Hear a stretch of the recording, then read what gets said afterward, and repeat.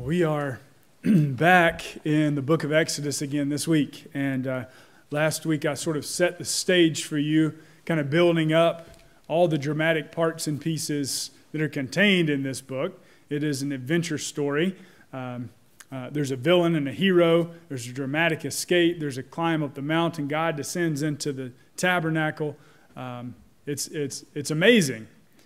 And so this morning we're picking back up in chapter 2, and you heard what Ina read to us, and the context surrounding that includes Pharaoh, who had decreed, because of the growth of the Hebrew people there in Egypt, that all male children, basically 2 years and under, I suppose, would be put to death. All male children, when they were born, essentially, were going to be put to death. And in the midst of that circumstance, then, a Levite man marries a Levite woman, and they have a son, and the son is born, and she sees he's a fine child, and so she keeps him and hides him as long as she can. And when that time is up, about 3 months, then she places him in a basket and sets him off down the river, and the older sister of the boy, looks to see what's going to happen, and the basket floats down and is caught in the weeds and taken up by one of the Pharaoh's daughter's servants, and she has pity upon the child, gives it back to the child's own mother, and pays the mother to nurse the child. And then when the child is older, the mother brings her back, and he is adopted into the family of Pharaoh's daughter. So, again, we start out with a fairly dramatic story. The hero is under the threat of death by drowning or death by execution, one way or the other. And he's sort of preserved in this miraculous way. So that sort of brings us up to speed. We're in a dramatic story. Here's a dramatic beginning. And as we lead into it this morning, I invite you to pray with me now. Heavenly Father, we're thankful for the drama that you are unfolding all around us, the life that you have given us, the life that you have given this world, and the dramatic work of salvation, this wonderful rescue that you have entered into the story yourself in this person of your Son Jesus, so that we too might be drawn out of a world of sin and death and despair, and drawn into your world of hope and faith and love. And so as we open up the pages of your word this morning, we pray that it would become alive to us and alive in us, and that you would show us the next step we are to take with this book that is a light unto our path and a lamp unto our soul. So come and speak, Lord Jesus, we pray, and open our ears in the power of your Spirit to hear. Amen. So I'm going to, this morning, this is, we're just making our way into this book. And so I'm still in some ways doing some preliminary work to set forth sort of the pieces that we need in place to hopefully enter into what God's saying to us more fully. And so last week we set the whole story in relief and named some of the dramatic parts in the entirety of the book, right? And then this week, what I'd like to do in the beginning is to sort of go back through some of that, but connect some of the old story to some of the New Testament story of Christ. I said that the story of the Exodus is the archetypal deliverance story of the Old Testament. It's the preeminent deliverance story. But I also said in every way it points us forward to the deliverance story of Jesus. So what I want to do this morning is to draw a few of those connections more explicitly in the big picture, and then we'll come back to our story and see how we can integrate some of this into our own life and practice. So we're still kind of thinking big picture here. And the way in will be along the lines of a confirmation class that we had, 4 or 5 years ago.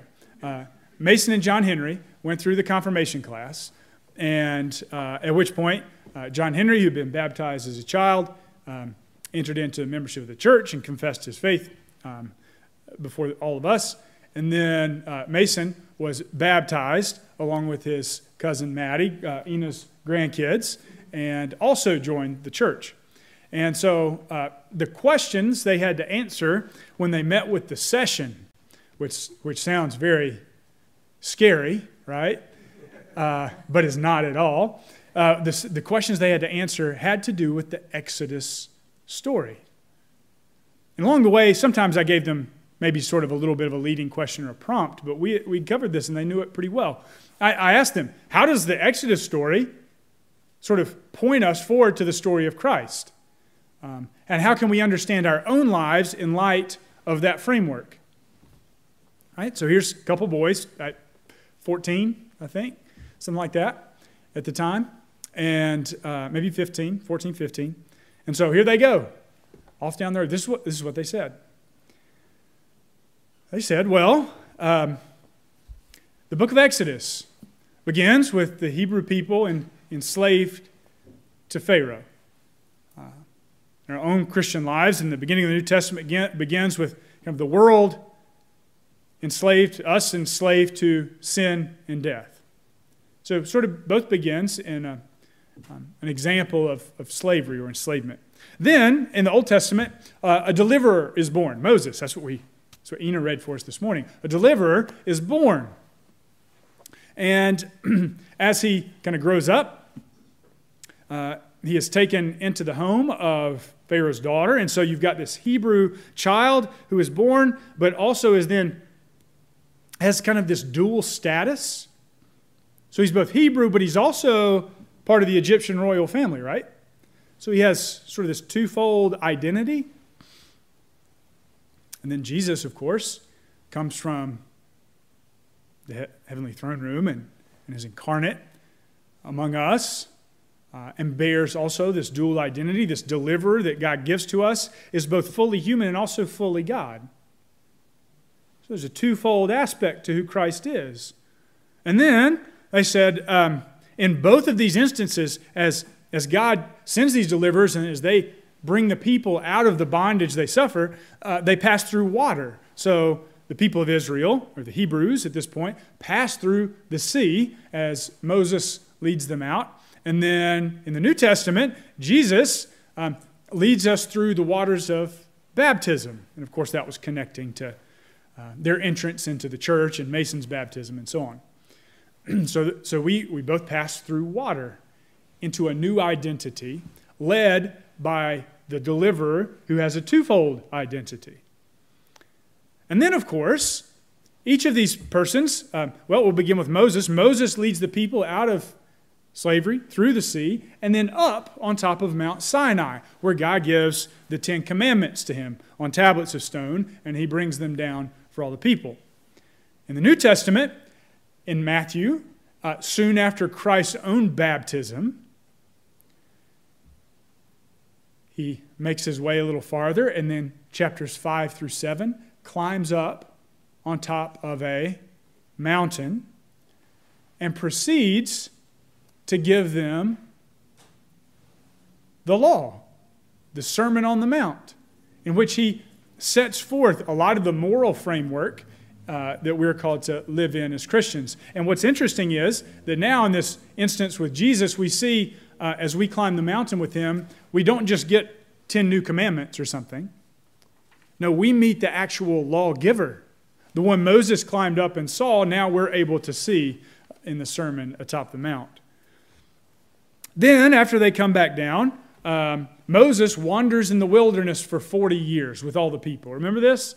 They had responded in disobedience, and God says, well, this generation is going to have to wander around and learn. You have to learn how to trust and depend on me. And so he sends, they're out in the wilderness, out in the desert, he sends to them manna, bread from heaven. He sends to them quail in the evening. He provides for them water out of the rock, and he makes a way for his people. In the New Testament, and in our lives, of course, after we pass through the waters of baptism, after we receive a new way of life in Christ, a new way to operate in the world, but before we cross over the Jordan into the Promised Land, well, our life is characterized by sort of this wilderness journey. That's where we are right now, during which time God provides for us. And we have to learn to trust God. I mean, that's a big part of what we're doing right here, isn't it? We have to learn to trust God, and He provides for us bread, come down from heaven, and He provides for us water. He gives us life. So we learn to trust that. And of course, after this, the people do eventually make it to the Jordan River, which was sort of their final crossing over water into the promised land of Israel. In the Old Testament, Moses actually doesn't make that final journey. Do you remember this? He had to climb up on top of a mountain and watch the people go through from a distance. Moses dies without actually entering into the promised land. Who led them through? Remember? Joshua. Joshua led the people in, sort of the handing off to the next leader. Joshua leads them in, which in Hebrew is Yeshua. In Greek, it's Jesus. In English, you could say Jesus. Same name.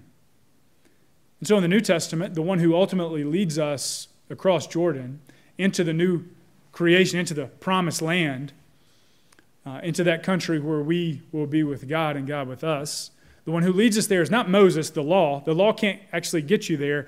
It's Jesus. It's the one who comes in grace. It's the one whose name means God saves. That's who gets us into that final promised land. It's Yeshua. It's Jesus. It's Christ, Jesus. And so there you can see from the mouths of a couple of confirmation students, 14 years old, some pretty significant connections between the second book of the Bible, what Christ has come and done, and our lives present here and now. It's a way of understanding and reading the Bible that's called a typological reading. We'll put it like this. Moses would be, and the people of Israel making this journey, is the type. Another word for type is copy. They're the copy. Christ is the antitype. And you hear anti and you think, well, that's not good. But no, it's like saying he's the original. He's not the copy. He's the original. As we read the Old Testament, part of what I hope we can do as we move through Exodus is come to understand the Old Testament in a deeper way and be able to find more there. And so as we read the Old Testament, we find types of Christ, who is the antitype. Another way of understanding this is when Moses went up the mountain, and Hebrews, the book of Hebrews in the New Testament makes a big deal about this. Moses goes up the mountain. He receives the Ten Commandments. He also received a copy of something, some instructions on how to construct, how to build a tabernacle where God would reside with them as they wandered through the wilderness, as they learned to trust Him. And this tabernacle was patterned after the heavenly reality he had been given to see. In this instance, the heavenly thing is the antitype. The copy he receives, and upon which the earthly tabernacle is based, is the type. It's the copy of the original thing. And that's why actually our churches follow that same outline, same pattern. When we gather here, we gather in a space that is supposed to be analogous, a copy of sorts of the divine throne room. So it's pretty neat, right? You could look at other figures in the Old Testament. Certainly, we could look at Moses. Hebrews, again, makes a big deal about Jesus being the greater Moses. The book of Matthew itself looks at Moses and Jesus together and kind of lines them up and shows how Jesus is sort of like another Moses come to deliver God's people, but a greater one. You can look at Paul's conversation about Jesus being the second Adam. You ever thought when God says, let's make humanity in our image, male and female, let's make them, whose image Adam and Eve were actually made in? Well, Jesus. Jesus is the original. They're the type. They're the copy. Christ is the original, right? So they're made in the image of Jesus. Some of that image has been distorted and twisted in us now, but that is also the image that is being set right in us. You could look at David, the king of Israel, and the promises God makes of a greater king who will sit upon the throne of Israel forever. You can look at all manner of different places and begin to see in the Old Testament the story of Christ. Now, this might sound familiar because I've mentioned some of this to you before. Three ways to read the Bible that correspond to the human person: the body, the soul, and the spirit. The level of the body is the literal level, and often we get caught up there. The level of the soul is the level of sort of the moral level, the moral component. And then the level of the spirit is the level at which we meet Christ in the pages. So what I'm describing to you is a way of meeting Christ in the Old Testament, a way of meeting Christ. As we read in the Spirit, we can come to understand more fully who He is. Which brings us now back to today's passage. And Moses and Jesus side by side. There's some commonalities that we can see in regards to their birth. First of all, they're both male children who were born beneath a death sentence. They were both condemned to die even at the moment of their birth. For Moses, this is what Ina read today. Clear enough, right? All the male children in Israel were to be put to death so they wouldn't rise up and overthrow their taskmasters. When Jesus was born, remember the wise men came, they saw a star, and they came and they found Herod, and they inquired. They said, we've seen a sign in the heavens, a king is going to be born, and we want to know where we can go, a great king, where we can go and meet him and pay homage and worship and offer gifts. And Herod says, oh yeah, tell me about this king. I too would like to go and worship him and pay tribute. Of course, Herod all along just kind of wants to know, well, when was he born perhaps? And maybe where's he located so that he can what? Immediately hand down this death sentence. Male children 2 and under put to death tomorrow. All right? So both Moses and Jesus are born with the king saying the male children are to be put to death. Fascinating. Moses escapes this death threat by going even further into the heart of Egypt, didn't he? Even into the Pharaoh's palace, right? The very place from which this edict came is the place to which Moses is drawn. And then, you may remember, in Jesus' own story, that Joseph, his father, stepfather, was warned in a dream to flee because of this, because Herod was out to get them. Who remembers where he fled? He went to Egypt, right? This is where Jesus goes to escape. The same place. You see how these two side by side have so much in common. This is where Jesus goes, and eventually Matthew says, so that he might fulfill that prophetic word that speaks of Israel, God speaking of Israel, saying, out of Egypt I called my son. In the Old Testament, sometimes Jesus refers to Israel as his son. But also we can see how Christ, as the son, is drawn out of Egypt. To take it just one step further, how did Israel end up in Egypt to begin with? Time of famine. How were they saved there? Well, Joseph, the son of Jacob, was good at interpreting dreams. Joseph, who could read dreams, is the one who ended up delivering his people and making a way in Egypt for them. And now in the New Testament, the husband of Mary, Joseph, happens to be good at dreams and has a dream, and this is how they experience salvation. You see how these things are just beginning to connect and overlap in neat ways. So again, this is in the big picture. This is maybe at the level of the Spirit where we can identify Christ in the Old Testament. And I don't know, I had to kind of stand up a little bit at 9 o'clock in early service because I was getting pumped. I was getting excited because this stuff gets me going and fired up. One person told me it gets me pumped up too, so I didn't feel so bad. But I was ready to go. This is what I spend my week getting excited about and being interested in. And but maybe you're like, well, that's kind of neat, but okay. I mean, maybe. I don't know. And so what I'd like to do is see how we could take, because this is a big picture thing. And big picture things is sometimes hard to figure out, how does this make its way to me? How does this make a difference for me? And certainly coming to know Christ more fully makes all the difference to you.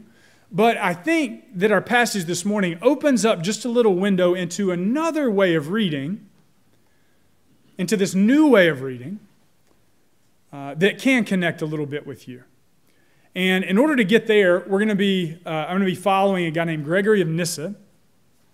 And I would, I can't make this as a blanket statement, but I think this way of reading opens up to us that level, body, soul, spirit, that second level, the level of the soul, the level at which we become transformed in maybe a moral sense. And Gregory of Nyssa wrote a book called The Life of Moses, and it's a classic. It's like, this is one of the incredibly formative books in the life of the church throughout history. And so I'm going to hopefully be referring to that sometimes as we move through the book of Exodus. But this morning, I want to open up to you a little bit some of how he understands this book, how he understands Moses in the beginning. And in order, here's one more framework to give you before we get specifically into it. When we worship, we follow a basic pattern of purification, illumination, and perfection. Purification is when we confess our sin, so we might be purified and forgiven. Illumination happens when we open the Scripture and are led by the light of the Word, and are illumined. We begin to see more of ourselves, of God, of the world, what God wants with us. And finally, in the end, we come to this place of perfection or union at the table, where we receive Christ's body and blood and are transformed in that way and joined to God. Purification, illumination, perfection. This is the basic outline of the entire Christian life. So in the beginning, you meet Jesus, you experience salvation, you pass through the waters of baptism. What do? Well, if that wilderness journey is any indication, we have to learn to trust. We have to learn to be transformed. We have to be changed. And of course, that covers a wide range of things. You know the things in you that probably still need to be changed. The sin that clings so closely that we need to put aside, that you do. And also the good that needs to come to us from Christ, so that we end up now bearing not only the image of God, but also the likeness of God. Not just that you don't do bad things, but so that your life is full of all the good God wants to give in order that you might bless the world and those around you. Purification, illumination, and perfection. 3 stages. So if Gregory of Nyssa is going to give us, at the beginning of Moses' life, some first steps along the way of this long, dramatic journey, dramatic thing, where do you think he'll start? Maybe in that purification stage, because it's at the beginning. And all of this stuff lines up on top of each other. So in the beginning, that's where we're going to begin with Moses. It's sort of this purification stage. So specifically, Gregory understands Moses and reads Moses in this contemplative fashion as a picture of virtue. Now, what that meant to him is something like what we might say by sanctification. It's how we're made holy. It's how that old life and old self is stripped away and we enter into the new life of God. Moses is a picture for us of that passage. And how does it begin? Well, it begins with Moses' birth, doesn't it? So something new, if it's going to come into your life, is kind of like something is born in you. Again, if you look at the Christian life, Mary is this prototypical image. Christ is born in her. She surrenders to the will of God. She says, "Let it be unto me as you have said." And in the same way, we're called to say, "Let it be unto me as you have said, God. Let me be transformed." Does anyone want to be transformed? To be changed? This is how it begins to happen. That has to be born in you. And so that's where Gregory of Nyssa starts. He says the parents of Moses is our free will. So if the life of Jesus is going to be born in us, who are the parents? He says, our free will is our parents. That sounds like a theological, philosophical word.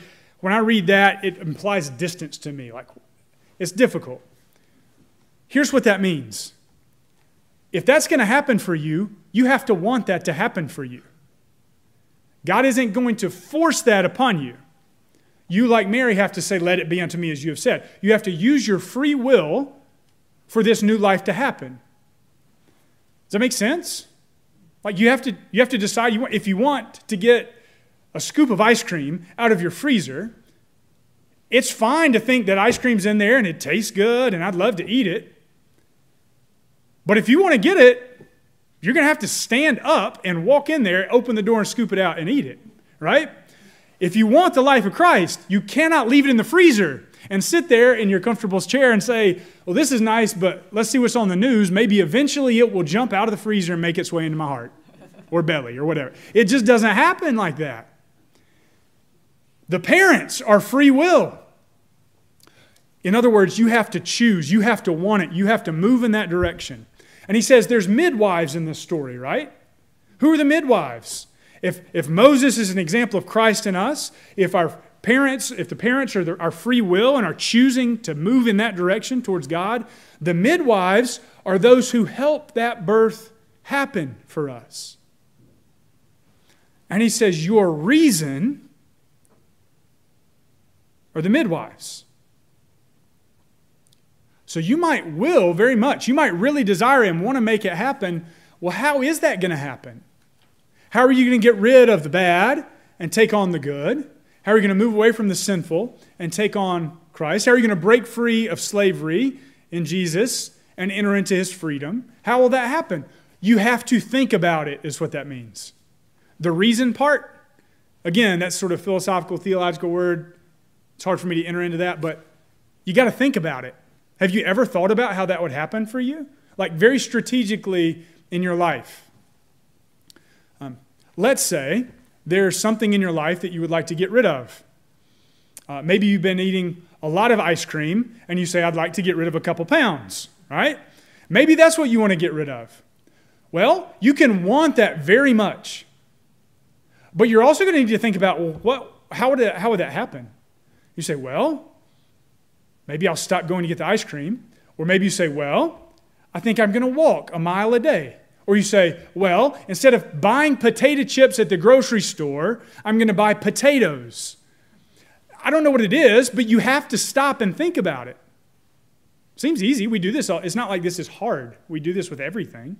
I mean, in order to walk in the door this morning, you had to activate these capacities in you. Right? You had to choose to walk in, think about walking up the steps, etc. This isn't complicated stuff. In the same way, if you want Christ to be born in you, yeah, you have to want it and choose it, but you also have to think about how would that happen? How would that happen for you? What are the active steps that you think you would need to take? I mean, being here this morning is probably the most important. Opening up Exodus as we move through it and reading it is probably one of the most important. Coming to the table is one of the most important. Making use of the means of grace, most important. But your life is specific. And maybe you find that you get... I've talked to folks in the last week who are struggling with faith, who are struggling with anger, who are struggling with hopelessness, and about 3 other things. We all have stuff we know we'd like to see set aside and things we'd like to take on, every one of us. But specifically in your life, how would that happen? Let's say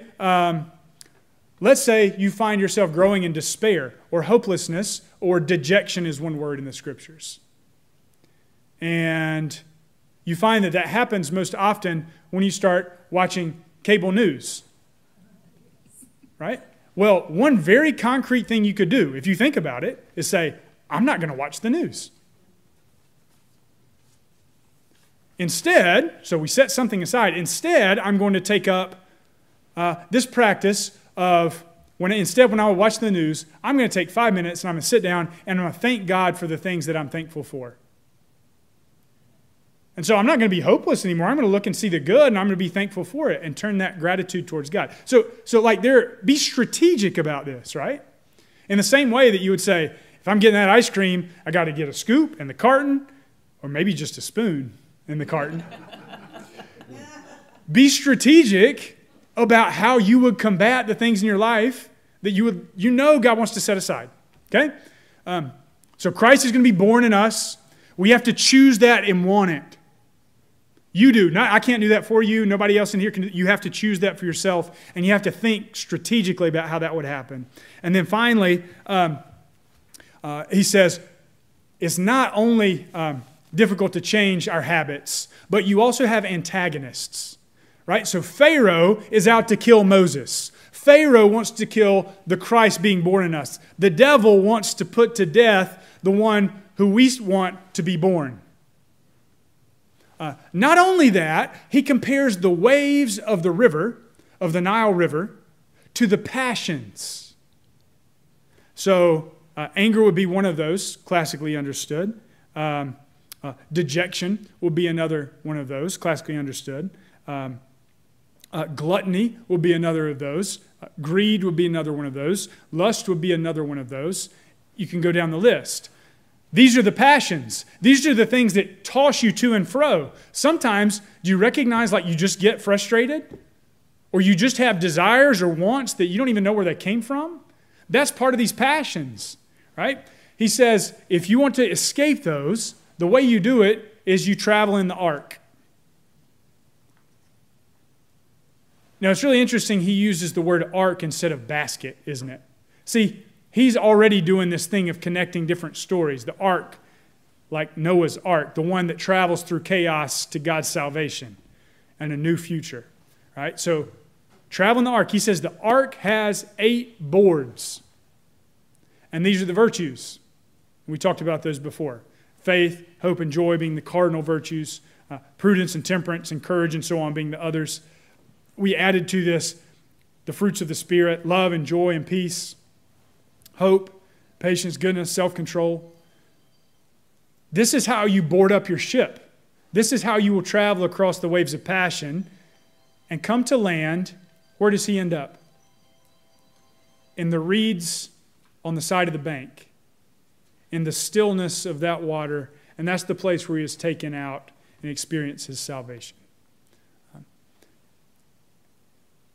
A place of dispassion, a place of stillness, a place in which he's able not to be thrown about by the waves, but to enter into the stillness of God and the purposes of God. And from there, what happens to Moses? He delivers a whole nation. So maybe we could be used by God just for a few, I don't know. So there's some of what's happening in this book. Did you see any of that when you read it this week?